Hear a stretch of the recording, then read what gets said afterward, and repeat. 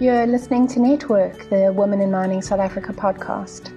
In this episode in our Mining Indaba series, I'm talking to Takalani Randima.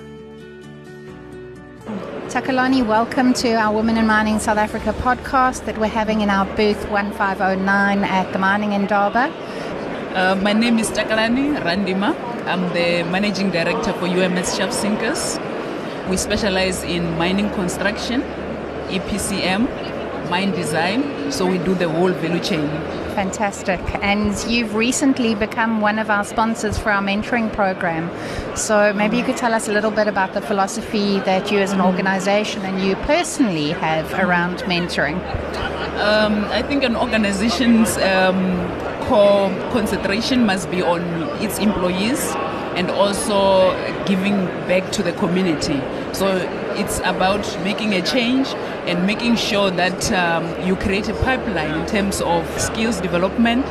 So in terms of the mentorship, we would like our employees to participate and also the communities where we do our projects. So we are interested in collaboration with women in mining. And we are very grateful for that collaboration. Yes. So you've had quite a long career in the mining industry. What have your experiences been as a woman in mining, and what have you seen changing over the course of your career? Ronnie, I started in shaft sinking, so I've seen the difficult side of mining.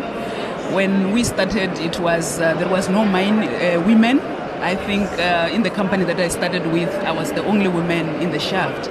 So I really experienced the difficult side of things, but we are seeing changes and the industry is focusing on designs and making things better.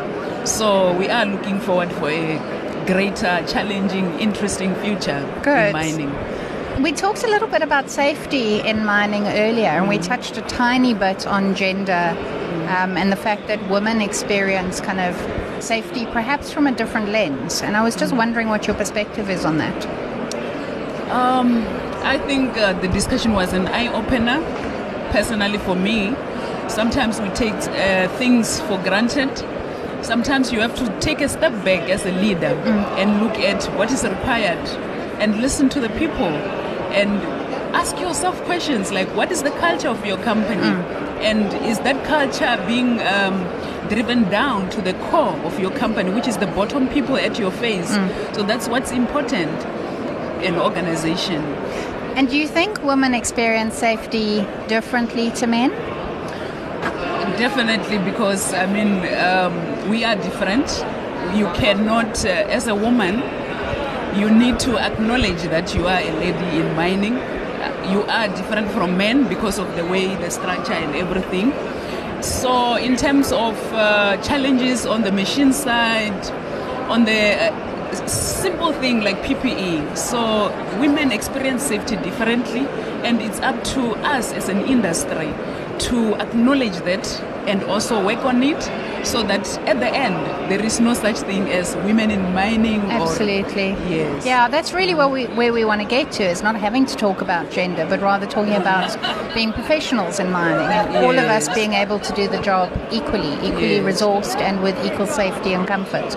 And it occurs to me, as the only woman working in shaft sinking when you first started out, that must have exposed you to a number of things that possibly are quite uncomfortable to talk about. But that maybe we don't talk enough about, because those are the realities, and we still have a lot of women working underground and alone in various different areas. Yes, but I must also say that over the years, men have also worked on themselves and they've embraced women in mining, which open doors for women to learn so that they can also add value in this industry. It's happening, but there is still a lot of things that needs to be done. Yeah. Who are your mentors, Takalani? I had a lot of mentors on my journey. The people, I wouldn't point out a person, but I had the privilege of learning from the bottom of the shaft. Yeah. And to learn, and the very same people that I learned from, I had the privilege to lead them. So in My journey is interesting because I will say every person I meet in my career is a cheerleader to my career. So I learn from the kitchen lady. Yeah. I also learn from the executive. So that's what I grabbed the opportunity that was presented to me. I think that's such a wonderful philosophy, and it's something that we talk about a lot in our mentoring program, is that everybody you meet is potentially a mentor, and if you intentionally observe them and you engage with them and you get to know them, they are mentoring you. You don't have to go and find yourself a one-on-one, very formalized mentoring relationship. Yes. You can be mentored in life in every situation that you have, and that's exactly what you're talking about. Yes, which is important for companies, because if you look, I think we are starting to lose especially on the training side, because especially on your graduate, you need to focus on starting them on all the departments, not only the mining. You must expose them to HR.